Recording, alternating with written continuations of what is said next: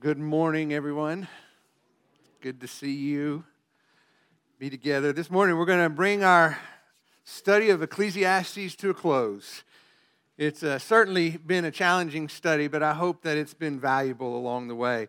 You know, I believe that sometimes the greatest treasures are the ones you have to work for, kind of like that diamond hidden deep inside the rock. It takes a little more time, but it's really worth it when you put in the effort.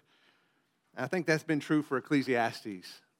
In many ways, Solomon has kind of taken us on a journey, not unlike a trek in the wilderness. There were moments when it was kind of hard to see where we were going. The climb seemed really steep. The trees felt really dense.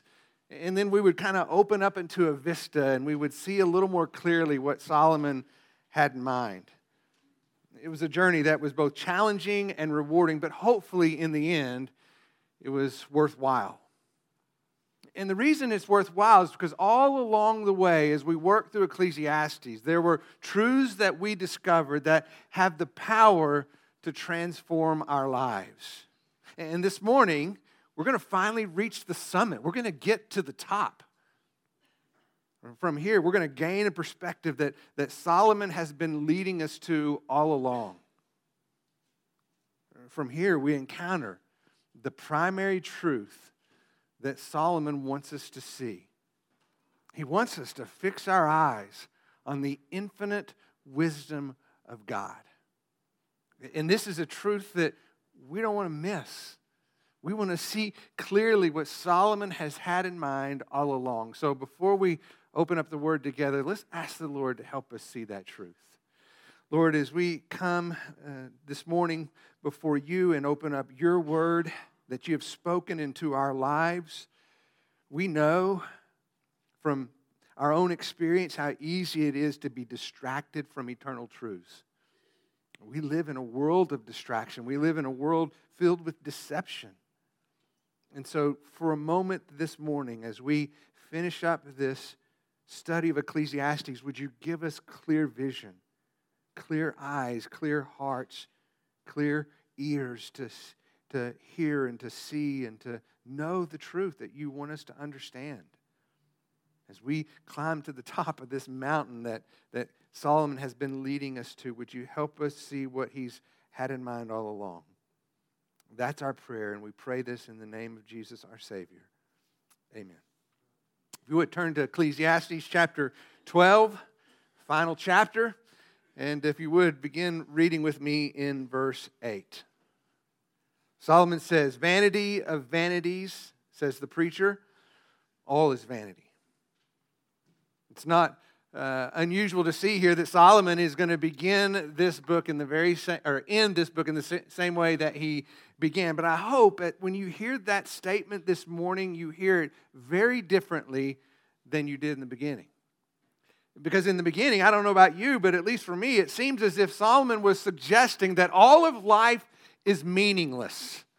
And in the absence of meaning, you can just basically do whatever you want. So eat, drink, and be merry, for tomorrow we die. But as we followed Solomon's teaching, we could see that Solomon was ultimately making a distinction between a worldly perspective, which he identified as life under the sun, and a heavenly perspective. He did it by discussing some of the very same subjects from two different angles, two different perspectives. Let me give you an example. He said, for example, what advantage does man have in all his work? And here's the context, under the sun. He says that all the work under the sun is painful. It's grievous. He even lamented the day that he would have to hand down to someone else all that he had worked for all of his life, with no guarantee that that person would do good or do harm, because he had no control over what decisions they would make. The reward was limited to life under the sun. And no one could take what they worked hard for all their life beyond the grave.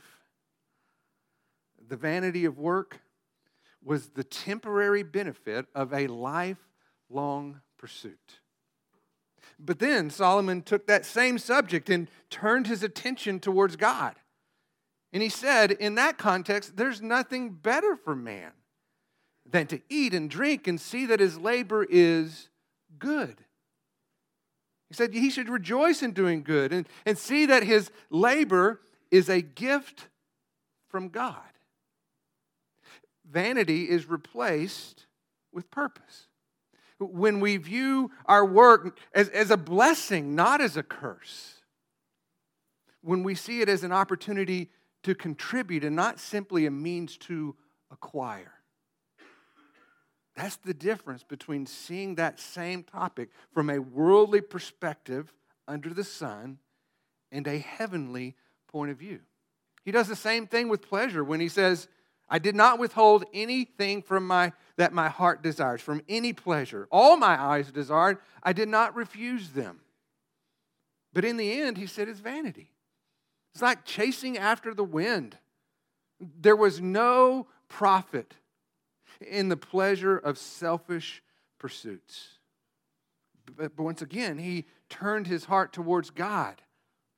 He quit trying to control the outcomes. He put his trust in God's sovereign control. And within that context, he then was able to say, but it's God who makes all things beautiful in its time. Instead of trying to manipulate life for his own good, Solomon put his trust in God's infinite wisdom. He realized that his heart would not be satisfied by the pleasures of this world. Instead, as he learned, they only left him longing for something more. And here's why. He was created for something more. Solomon said that God has put eternity in our hearts, that we were made to live in a life-giving relationship with God. And what is true of Solomon is equally true of you and I. You see, everything is vanity only when we try to live our life apart from the one who gives us life. Let me say that again because that is at the heart of Ecclesiastes. Everything is vanity only when we try to live our life apart from the one who gives us life. Meaningless pursuits distract us from a life filled with purpose. Vanity in this world is ultimately an invitation to find life in God, learning to rely on His infinite wisdom, trusting in His faithful love, depending on His never-ending grace. The psalmist had this in mind in Psalm 16:11 when he says, "You make known to me the path of life, and in your presence is the fullness of joy, and in your right hand are pleasures forevermore." The psalmist is looking beyond the limits of life in this world, and he's finding life in God. The psalmist goes on at the end of Psalm 23, and he says, "Surely goodness and mercy will follow me all the days of my life, and I will dwell in the house of the Lord forever." That is someone who understands life from a heavenly perspective. And that's where Solomon wants us all to go. That's where the infinite wisdom is found. Turn to verse 9. Solomon goes on, he says, "In addition to being a wise man, the preacher also taught the people knowledge. And he pondered and searched out and arranged many proverbs. The preacher sought to find delightful words, to write words of truth correctly. The words of wise men are like goads, and masters of these collections are like well-driven nails. These words of wisdom, are given by one shepherd." I love what Solomon says here because as your pastor, this is my desire. Solomon says that he taught the people by pondering, by searching, by carefully arranging words. He wanted to speak the truth correctly and effectively. So if you're wondering, hey, what does Todd do all during the week? Right here. I ponder, I search, consider how to speak in a way that communicates the truths of God. And that's important because that's what Solomon is saying here. Look again at the end of verse 11. These words of wisdom, and the reason that Solomon is working so hard, the reason that they have power within them is because they are given by one shepherd. See, the wisdom of Solomon is not his own. It comes from God, the one true shepherd. Solomon's goal, my goal, is to speak God's truth, not my opinion. Because God's truth is the only truth that has the power to transform lives. In some cases, Solomon says that truth is like a goad. Okay, a goad was like a sharp stick that they would use to poke livestock to get them moving when they didn't want to move. Today we might use a cattle prod, right? But the idea is it's trying to motivate them to move in a direction that they're unwilling to go. And sometimes God's word can do that to us, right? Paul or Luke speaks in Acts chapter 2, verse 37, uses that same word in a New Testament context. I want you to listen to it. It says, "Now when they heard this, they were," and here's the word, "pierced to their heart. And they said to Peter and the rest of the apostles, 'Brethren, what shall we do?'" The truth of God is a goad. It pierces to the heart. It brings conviction to our lives. It provokes us to move in places where we're otherwise stubborn. It exposes our sin. It invites us to walk in obedience. Sometimes God's word is like a goad. In other times, Solomon says it's like a well-driven nail. See, that is a truth of God that brings security in the midst of uncertainty. It holds us steady like a well-driven nail when life feels out of control. The truth of God is ultimately an anchor to our soul. And I pray, I really do pray sincerely that as we've gone through Ecclesiastes, you've found both of those things to be true. That at times it was challenging. It provoked, it prompted, it convicted. Other times it was affirming, it was assuring, it was settling when we were troubled. And I hope that you found both of those things to be true. This morning I've asked a couple of people to share how that has been true for them. So I would like to ask Dr. Friedman to come up first and share how God has used Ecclesiastes in one or both of those ways. So, Dr. Friedman. Hi, Ken Friedman. We're relatively new to your body, but we really have been blessed by this study. You know, when I first read Ecclesiastes, when I was first really exposed to the Bible, it really resonated with me because I thought about it that, life is meaningless without God. I saw that message in it, that life, basically has no meaning without God. But still, I struggled because I would read passages in there like, both the wise and the foolish die. And I just thought, well, okay, is this a book of wisdom? I mean, Solomon had just written Proverbs, and then he's writing all this wisdom in here. And then he's saying the wise and the foolish die. But it's this dichotomy that was described that really I hadn't fully grasped that, yes, even the wise die. In this world, there are a lot of wise men. People might think wisdom is just a list of principles and rules and precepts, but that's not it only. And that's what we heard also here that helped me, was that wisdom comes from a relationship. The wisdom that's from above is through a relationship with Him. And so that, all of a sudden, the distinction became clear. And also the verse that we hear several times in Proverbs, the fear of the Lord is the beginning of wisdom. That's where it begins. When you have a relationship, a proper relationship with Him, then this wisdom becomes apparent. So it really helped me to see that dichotomy, and I appreciate it.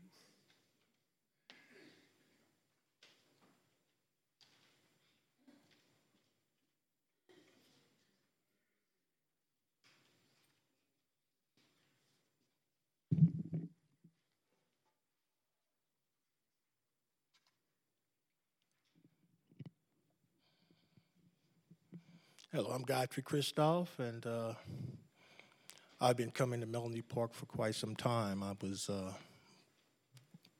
born in New Orleans and raised by a godly family, a grandmother and a grandfather. just had one on each side, and a mother and a father who loved the Lord. And I came out to West Texas a while back, and, you know, I came from Louisiana. I didn't know too much about God, but I had gave the Lord my life, and because of the words of my grandparents and my mother and my father. And I came out to West Texas and went to Texas Tech and became a member of Melanie Park Church. And even though in the embryonic state it was in Louisiana, but I was nurtured here at Melanie Park. You know, I've met many friends. You know, I've been around for quite some time. You know, some of the young people might say I'm a dinosaur, but you know, I've made friends. You know, like the Hardys. You know, both sets, Scott and Marcy, and Mark and Bonnie, Craig Edwards, the Farleys, the Pierce. You know, just so many these families who were here, and I raised my kids in the church here. You know, they were baptized here. You know, just nurtured, you know, and just growing. And through that, I saw God at work in my life. And my first mission works was from this church through Child Evangelism Fellowship. I taught 5-day clubs, and I just grew so much. That's where I first began to learn how to pray, to emphasize prayer in my life, because I was out there teaching the kids.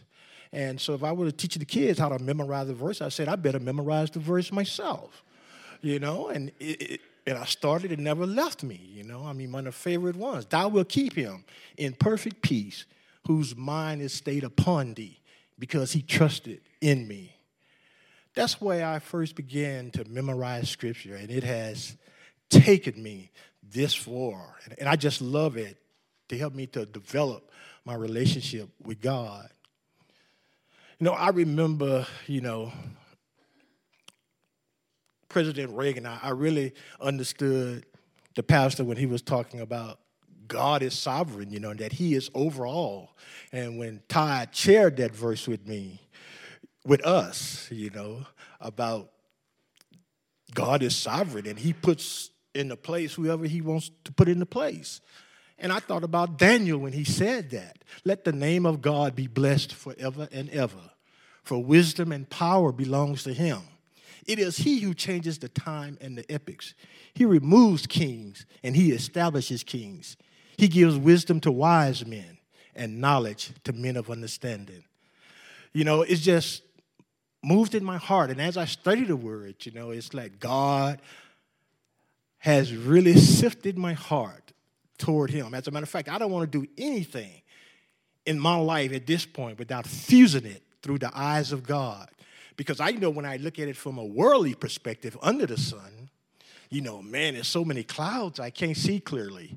And I'm just, you know, I could make mistakes and just go into a different direction.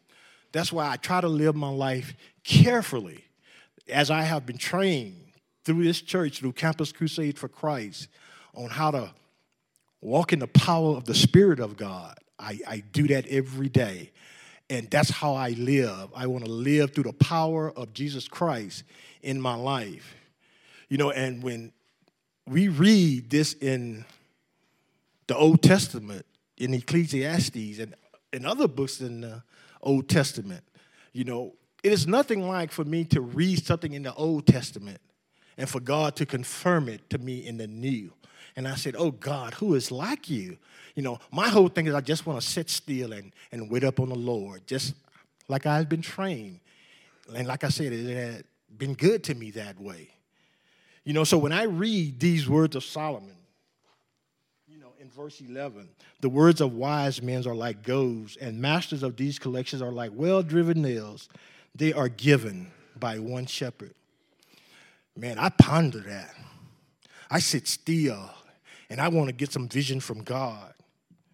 Because when I think of goads, you know, I think of the Apostle Paul at his conversion, you know. And I think about the Holy Spirit, because that's what goads mean. You know, I mean, man, I love to be goaded by the Holy Spirit and for God to lead me and say, hey, walk in this way. This is the right way. yeah, I just love it. And when I read something like well-driven nails, I just sit still and I meditate on that. I think about our Lord and Savior, Jesus Christ.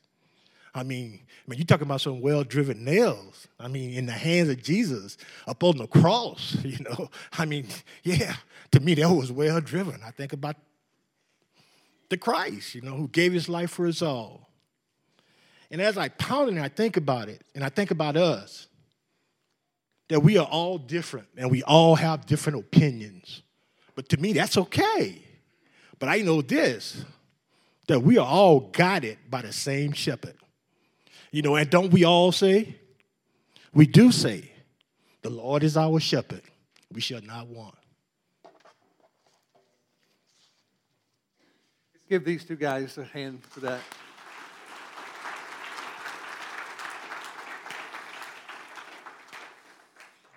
Whether it's a goad or whether it's a well-driven nail, the purpose is the same. It's to draw you more deeply and intimately in a walk with Jesus Christ, to hold firmly to that truth of who God is and what he's accomplished for you on your behalf, for our good and for his glory. So that's the purpose.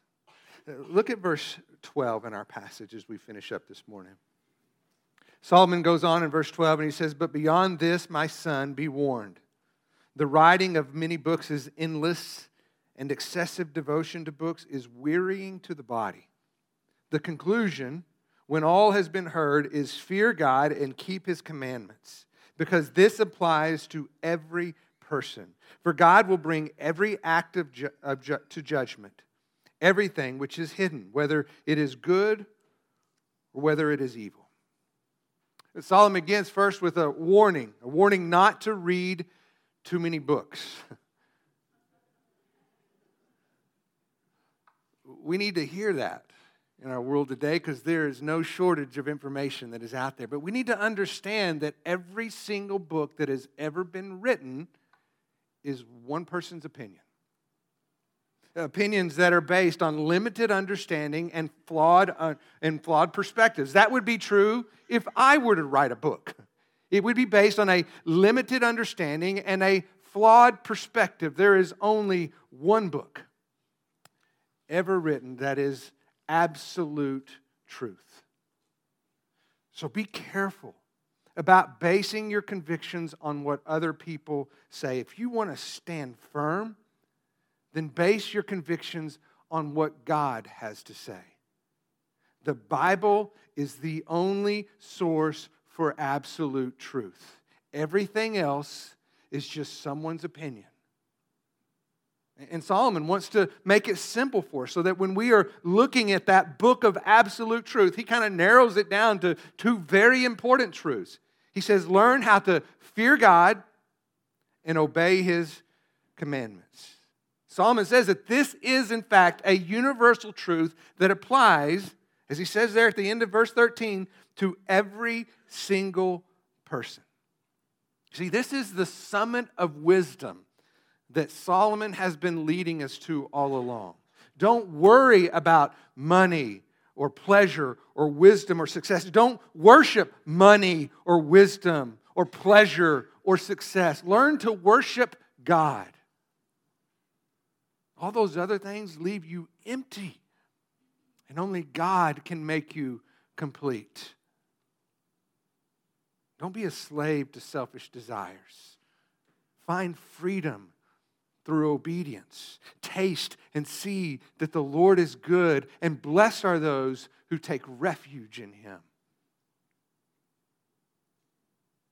Only a life of worship-filled obedience will satisfy your soul. Everything else will leave you longing for something more.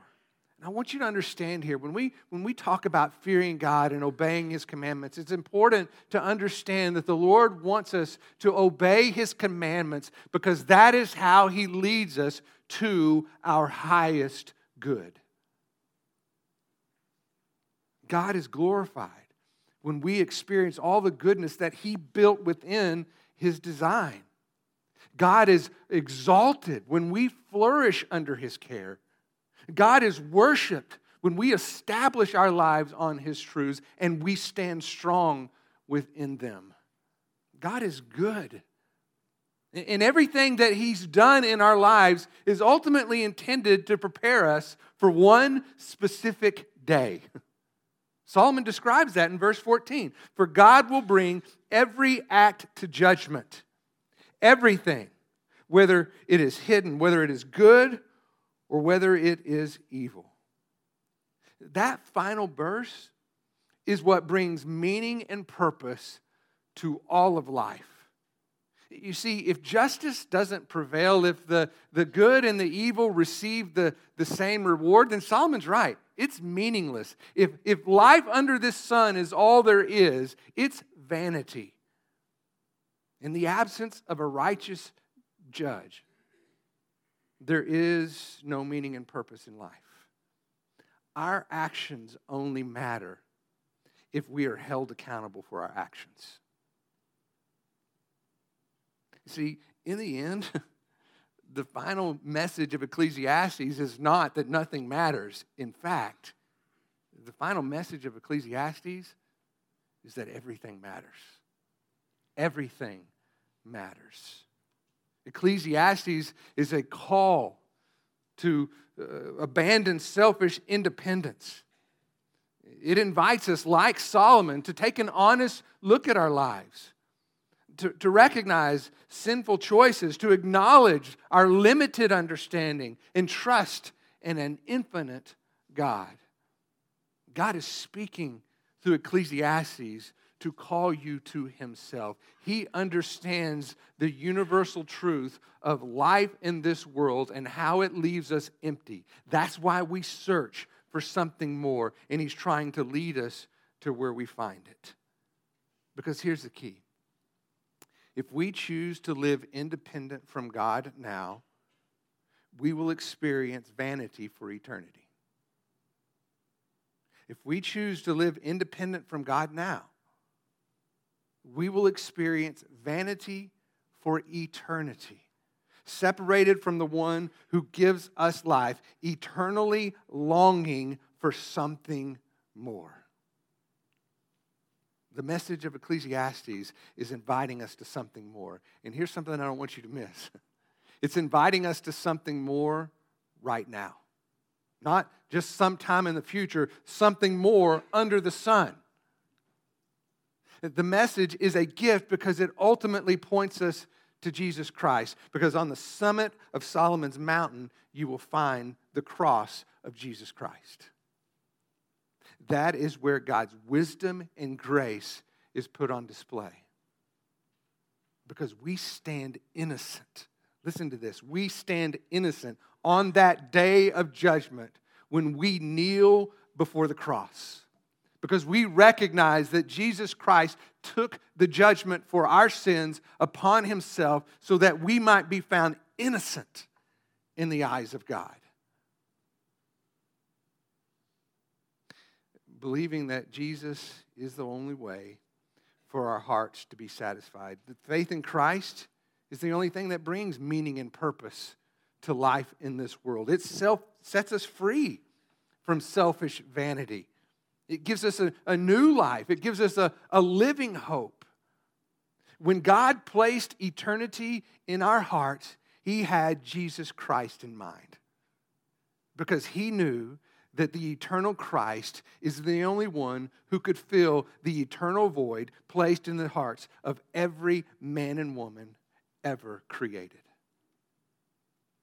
Only He can satisfy what our heart longs for most. Hidden within Ecclesiastes is the gospel of Jesus Christ. You see, that's the diamond that we've been digging for all along.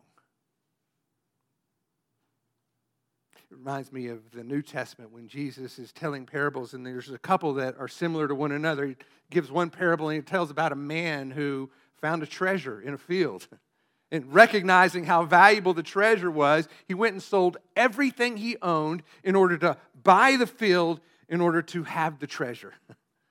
And similarly, he talked about a merchant who was always in search for pearls. And then one day he found the pearl of great price. It was a such great value that he too went and sold everything he had so that he could obtain that most valuable treasure. Well, Solomon is leading us to that most valuable treasure. Jesus is the treasure that we're searching for. It reminds me of that song we used to sing that talked about, Lord, you are more precious than silver. You're more costly than gold. You're more beautiful than diamonds. Nothing I desire compares with you. Nothing I desire compares with you. Let me finish with this passage in Colossians. Listen very closely. Colossians chapter 2, verse 2. He says, my goal. And I think Solomon would echo these words. And if you asked him, so why did you write Ecclesiastes? Here's what he would tell you. My goal is that you may be encouraged in heart, united in love, so that you might have the full riches of complete understanding, in order that you may know the mystery of God, namely, that you may know Jesus Christ. And here's how he's described. In whom are hidden all the treasures of wisdom and knowledge. That is the treasure that our heart longs for most. And like we see in those parables, there is nothing in this world that compares. So we can, in good conscience, be able to reject all those things in which we try to find worth and value and purpose and meaning, and turn to Jesus Christ alone and find that that is all we need to find worth and value and purpose and meaning in Him. He is the treasure. And when we look at Ecclesiastes, that's ultimately what he wants us to find. So as we close this morning, let's close with a song that takes that treasure, that meaning, that purpose, and turns it into a prayer so that we can close out Ecclesiastes and worship as Solomon would have attended. So if you would, go ahead and stand as we close in song.